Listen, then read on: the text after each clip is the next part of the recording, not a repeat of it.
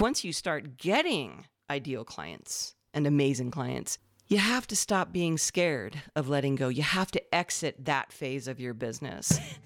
Welcome to the Soul Sourced Podcast, unconventional business advice for the highly creative, secretly sensitive, and wildly ambitious entrepreneur. I'm your host, Christine Kane. Let's do this.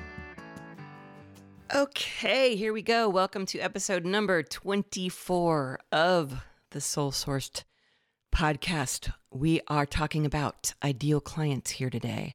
And as I often do, I'm going to take this out of the conventional way of teaching this topic. And I want to give you 5 takeaways that if you are at all like my clients, I think they're going to help you understand what might not be working for you when it comes to finding your ideal client. And then how to up-level your marketing and your mindset so that you understand how to find and how to connect with your ideal clients more effortlessly. So there is a phenomenon that I have experienced, and then my clients tell me that they experience it too. I call it the witch factor. And that's because way back when I started my blog, I noticed that occasionally commenters would ask me, and it got more and more with increasing regularity, they would ask me if I was a witch. And they were half joking, of course, but they did. They asked me if I was a witch. And the reason for this was they thought I had some kind of magic hoodoo I was activating. They accused me of watching them in their offices or in their homes, and they said they woke up needing the exact article I had just written. And as my clients get better at their own marketing, they've told me that they get the same accusations from their prospects and their clients who are actually very deeply grateful that someone actually gets them. And they even make jokes as they're pulling out their credit cards. And they say those words, "Are you a witch?" Or "Have you been outside my house at night watching me?" And of course they haven't. But when you start to talk with your ideal client in your marketing, your emails, your education, your articles, that person feels understood. She feels like you get her. And you know her so well that it feels stunning to her that someone is finally speaking her language. And it is high praise, by the way, this thing I call the witch factor.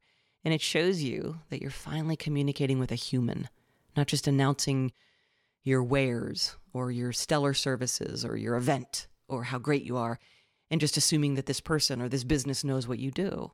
So if you offer a product or service or program or event or retreat, whatever it is, one of your jobs as a business owner is to understand exactly who you're selling it to and why they need or want it, and what their challenges are, and what keeps them up at night, or what their dreams are. You've probably heard the expression that people buy from people that they know, like, and trust. And that's exactly what we want to do here when it comes to connecting with our ideal client. We're building trust. That's all. We're getting them to know that we get them. And this is when marketing makes your business take off. It's what helps you move out of what I call the doer phase of business, and move into what I call the scaler phase, phase 4. And for the record, I don't love the word marketing. I get if you don't love it either. And that's because it's laden with all kinds of weird associations and strange meaning. And over time, the word marketing has become associated with a whole lot of kind of tactics. And there are tactics, of course. But at its core, marketing is energy, and it's communicating. And in order to communicate well, you have to take the time to consider who you're talking to, who you serve. You consider your client more than they may have ever considered themselves in many cases. And this is why ultimately marketing is, when it's done well, a very high level of service. And let me be really clear.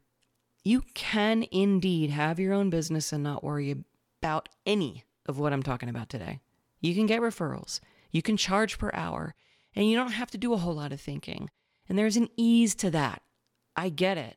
But it does make for a challenge when you want to grow, or when you want to up-level your revenue significantly. When you initiate those kinds of intentions and set those kinds of goals, it often requires that you be willing to do some deeper work. And it can seem like hard work at first, and it is. But that's just because it's stretching you out of the pattern of just hoping that you'll get more referrals, like when your entire business game plan is prayer. The problem for most business owners is, like I said, this takes time to do. And most people have set their business up so that more time makes them very stressed out. It's what I call the CRAP cycle, which is an acronym. CRAP is an acronym, and it stands for the cycle of reactivity and panic. And this is when a business owner is running ragged. They are either way too busy to even think about their strategy, or they're so desperate for cash that their lizard brain is the one running the business, and they'll take any client or any money that comes their way. So when you find yourself trapped in this cycle, you have to be the one to intentionally step out of it, or you may never break that cycle. And it can be uncomfortable when you first start breaking out of it, because at first you're going to feel like you just don't have the time to think about this shit because it's not instant cash. But the good news is that when you do take the time, it really freaking works. I call it slow down to speed up.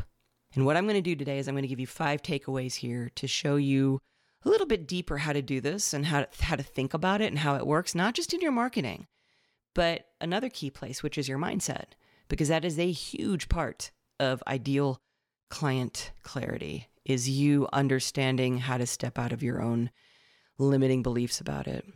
And I get that some of this might be a little bit unconventional, but in my experience, way too many marketers teach this in a way that's just really automated and left brain, and it's lost any and all life vitality. So we're going to add some of that back in here. Our first principle on this episode comes from a webinar that I have done in the past called The 5 Laws of Money in Your Business. And the first principle here is actually the second law of money, and that is that money comes through people. I know you've heard me say this before, but it is a foundational concept. So whenever someone talks about manifesting wealth, or you see all the stock photos that have money falling out of the sky on some very beautiful woman sitting at her laptop or in a Tesla, and her hands are held high. She is laughing orgasmically at her success. There's this weird paradigm that gets set up in the back of our brains that this is how money just works, that money kind of just appears, or it doesn't appear, or it rains down, or it's not raining down. And at some level, I get it. If you want to be metaphysical and you've read all the usual round of books on abundance, then you can look at money and abundance in an energetic fashion. There is some good to be done by doing that, and there is some truth to that. And because my focus is your business, I always want to remind you of something, and that is that business is people. And in business, money, whether or not it's an energy or a channel or a vibration, or however you like to think about it, money comes through people. And I know that that can sound crass, as if the only reason to serve people is so that you get their money. But in my experience, that objection in and of itself tends to just be a little bit more ego, only now it's the ego being all spiritual and keeping everything all constricted and stuck so that you don't actually have to do the deeper work. And then conveniently, you get to claim how spiritual you are and that you are more spiritual than everyone else, which is why you don't really have to think about an ideal client. Not always does this happen, but I have seen it kind of operating in the background of some of the things people say. If, however, you don't want to stay in that mindset, and if you are making money from people who pay you, then what if you just let go and simply consider that your choice as the owner of your business is whether or not to show up and really see this human and really serve this human in a way that they can find you. In any business, it's people that pay you. Money comes through people. And that's a really good starting point. Takeaway number 2 is that you often learn who your ideal client is by first learning who it is not. And I don't know many people who can escape this one. All the ideal client worksheets people do, I don't know that you can ultimately avoid finding yourself in a situation where you're working with a non-ideal client. And this is fine. The key thing to do when you find yourself in this situation is, it's sort of like the process that we in our up-level masterminds call the experience up-leveler. And all this means is that anything that doesn't work or didn't work, or even if they did work, it gets kind of a post-mortem, which means that all you're doing is that you are bringing your consciousness and your awareness to the situation, and you're letting that situation show you why it didn't work. And then you get to do better next time. It doesn't have to be dramatic, though I will admit sometimes non-ideal client scenarios do end up that way, especially if the client is really not ideal. And I've seen it time and time again. But if you have read my book, it's called The Soul Sourced Entrepreneur, you'll know that I teach two kinds of intention in the opening sections of the book. The first is what I call intention toward, and the second is what I call intention from, which I will simplify here by saying that some of us discover what we want, and we get that clarity by experiencing what we don't want. The pain of those scenarios has a way of getting us very clear. And clarity is a really big gift and a really great thing for business owners. Now, people who are in the starter phase of their business, and if you don't know what I mean, by the way, if I'm talking about all these things around phases, you can go back and listen. I did a whole episode on the phases of business. You can go find that. It's a pretty deep dive into that. But when you're in the starter phase, which I called phase 2, you are experimenting in many ways. You are experiencing everything for the first time. So you may have a general idea of your ideal client, but it's not going to be until you work directly with clients and get that experience that you see what works and what doesn't, and who is the best match for you and your service and everything about you. And also at first, and this is just me standing here in my role as a business coach, I think it's important that your business makes money at first. So I think it's really important to make sure you know how to get clients at all. And sometimes that means you might not be positive what exactly is ideal versus non-ideal and what that looks like. So when I first started doing gigs, when I was a musician many years ago, I played anywhere. I did shows in diners that were in the backwoods of the mountains here. I did shows for union meetings of roofers. I did any show that anyone offered me, and because I just wanted to keep working. And that's fine at first. And trust me, you will learn very fast what non-ideal means if you do that. Now, the problem is that as you move into a new phase in your business, you have to let yourself up level enough to let a non-ideal client go. Like once you start getting ideal clients and amazing clients, you have to stop being scared of letting go. You have to exit that phase of your business. So Dr. Henry Cloud calls this necessary endings, and it's just part of the up-leveling process. So I had a client, and I'm going to call her Rita. She was working with me, and during her first year, she started getting better and better clients, and she was making more and more money. And at each of our mastermind retreats, I kept hearing her talk about this one client, and he got this nickname among the whole mastermind. He was called the Vitamin Guy, and the Vitamin Guy was her first big client. And he paid her, but he paid her lower rates, and he was a nightmare of a client. He was still addicted to the way she had set up her business before she got coaching with me. And yet she just kept not letting him go.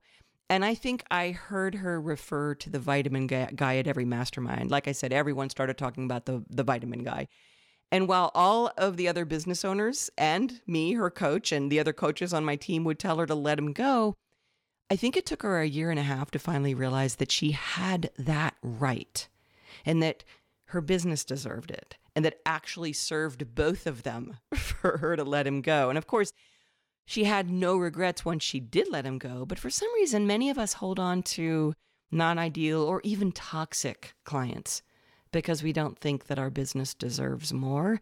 And I am here to tell you that it does, and that you actually do non-ideal clients a disservice when you hold onto them, because what's happening is you're creating a relationship based in fear, not in service or love. And you think it's because you're doing something nice, but you're actually doing something that is very unhealthy. So it's worth it to move on once you do go through the experience of finding out who your non-ideal client is. Takeaway number 3 is this. It is demographics and data versus difficulties and dreams. And I'm going to say that again. Demographics and data versus difficulties and dreams. And you guys know I had to do an alliteration in here somewhere because I'm a songwriter.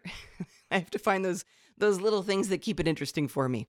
So ultimately, to be able to really understand who your ideal client is, to really hit home with your marketing and communication, you have to move out beyond just the demographic description.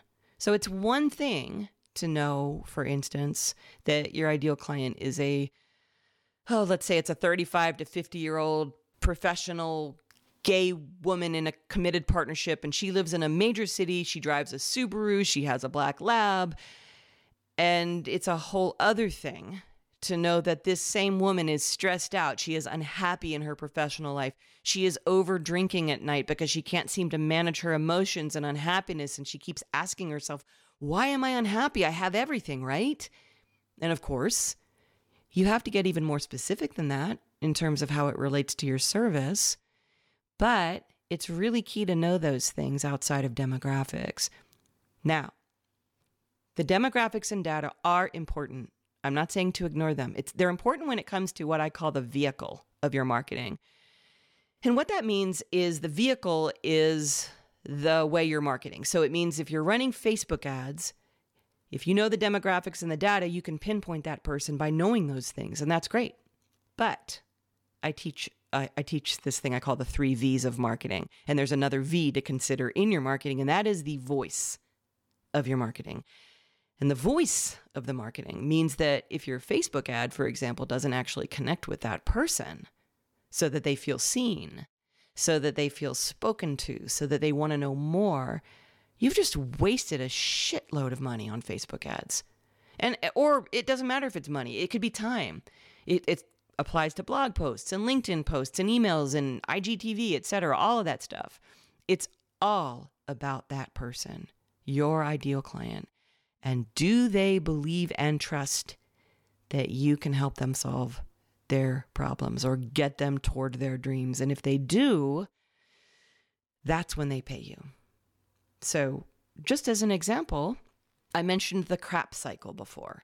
And as I said, the crap cycle, the cycle of reactivity and panic, it's a pattern that a business owner can get caught in when they've gotten trapped in what I call phase 3 of their business, and that is the doer phase. And the business goes through this feast or famine.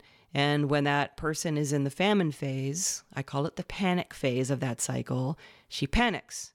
She does anything she can to get any client because it's the famine phase. She doesn't have clients and who cares? I just need money. And she'll take anybody and she gets clients. But there's a problem because she does get the clients. They're often non-ideal. She's never given herself the space to hire other people. In fact, one of the things that she says to herself is, by the time I show someone else how to do it, I could just have done it myself. That's when she enters into the reactivity phase and the feast phase, where all she's doing is what's in front of her. She's just trying to serve the clients and not work 24/7. And she never, ever finds the time to get strategic or clear about her business. So whenever I describe this pattern in this phase of business, I can't see you now, so I don't know if anyone's out there sort of going, uh-oh, that's me. But when I'm in the room with people, I see them in the room. I see them nod their heads vigorously, or they write chats during my webinar and they're saying things like, oh my God, how did you know that about me? The bottom line, though, is that it's just one example of me knowing the person that I serve. And I know that this is one of the challenges of one of the phases, not because I know the data. Like, I don't necessarily know the type of business that person runs, but I do understand the frustrations and the freakouts, all based in the fact that she has not learned another way to do it. And that's where I step in. But she's got to feel seen and understood first. Takeaway number 4 is this. Don't leave yourself out of the ideal client equation. Now, you've heard me say this before, but as the owner of your business, you are the heart and soul of it. You are the energy of that thing. You are the core of your business. So when someone lights you up and then they do well working with you and then they go get results and you love your time with them, that's worth paying attention to. I'm going to say it again. That is worth paying attention to. It's not a fluke. It's not that, oh, I got lucky and oh, I had some success. Don't leave your happiness and connectedness out of the equation.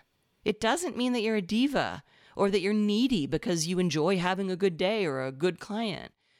More often than not, this ideal client that lights you up has traits that point to a level of emotional maturity that you can actually start to seek out.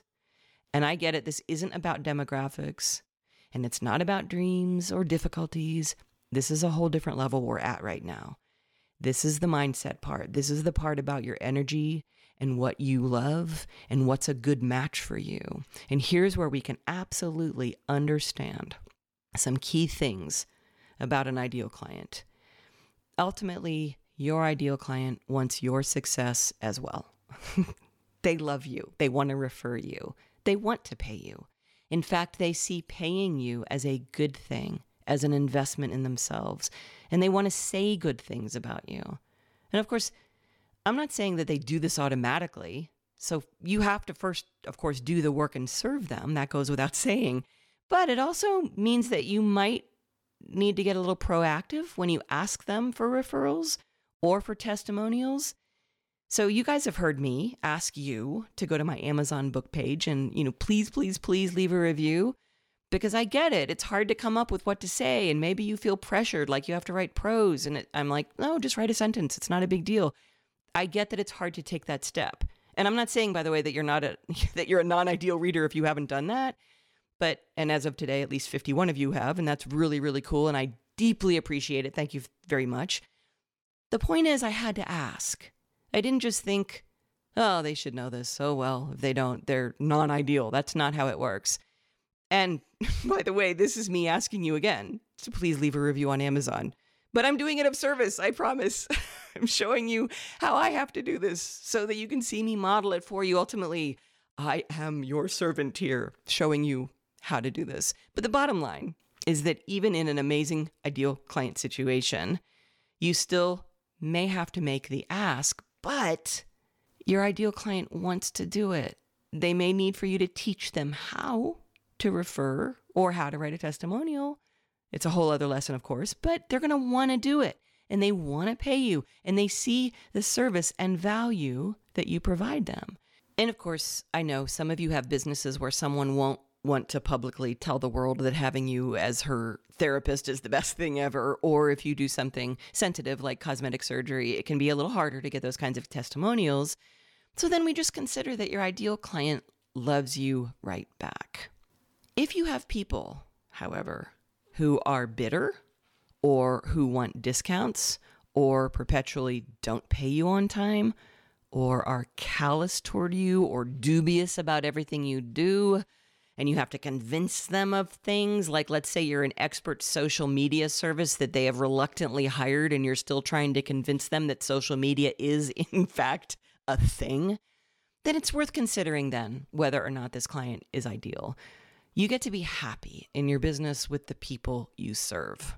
Which brings us to our last takeaway, and that's takeaway number 5, which is that no matter who your ideal client is, everyone benefits when you do the work of educating them as well as setting up expectations up front about how to best work with you. So, the aforementioned happiness that I just talked about around working with an ideal client needs a very clear caveat. And that is that happiness doesn't mean a sort of entitled happiness, which goes, well, I started a business and my clients are mean to me and they're all just assholes and they should just know how great I am. Okay, sometimes your clients do and sometimes they don't. So in the social media example above, if that person were my client and they had a client who they were trying to convince that social media was a thing, the first thing I would look at is, does your onboarding educate people? Does your marketing educate people? Did they self-select because they saw themselves in your content? And if you have done ideal client work, then all of those materials, every article, every post, every LinkedIn post, every Facebook post, it educates people to see how social media does pay off in a business. So that's going to be a first thing you want to look at. That's going to eliminate the bastards right out of the gate. If you've done your job of marketing well, you don't have to spend your time with a client convincing them that you're a worthy investment. And trust me, I know this sounds like an odd example, but I've seen this happen when someone hasn't done that work up front. And so make sure you're doing that. Make sure this is all back to the other takeaways that we've talked about. But then it is worth it to set expectations up in advance when you begin your work with clients. I'm going to give you an example of this because I think sometimes we think that an ideal client means no one ever has any emotional issues or any challenges with us. And that's not at all what I'm saying. This is not all just like happy, happy, joy, joy, and nothing ever goes wrong. If you're in a service helping people who are struggling with something, there's going to be stuff. Like you're going to have to be very good at communicating and a very good leader to them. So in my example, this was long, long ago when I was still learning the ropes and taking on anybody and everybody. I'm a business coach, as you know, and really early on, I had a client who, in the middle of our year together, she got on one of her calls with me and she just let loose. She vented at me because she had run her first 5K. She had posted this on Facebook and I didn't comment on it. It was quite an emotional outburst with all kinds of accusations about how I wasn't a very supportive coach and how I didn't really care about her.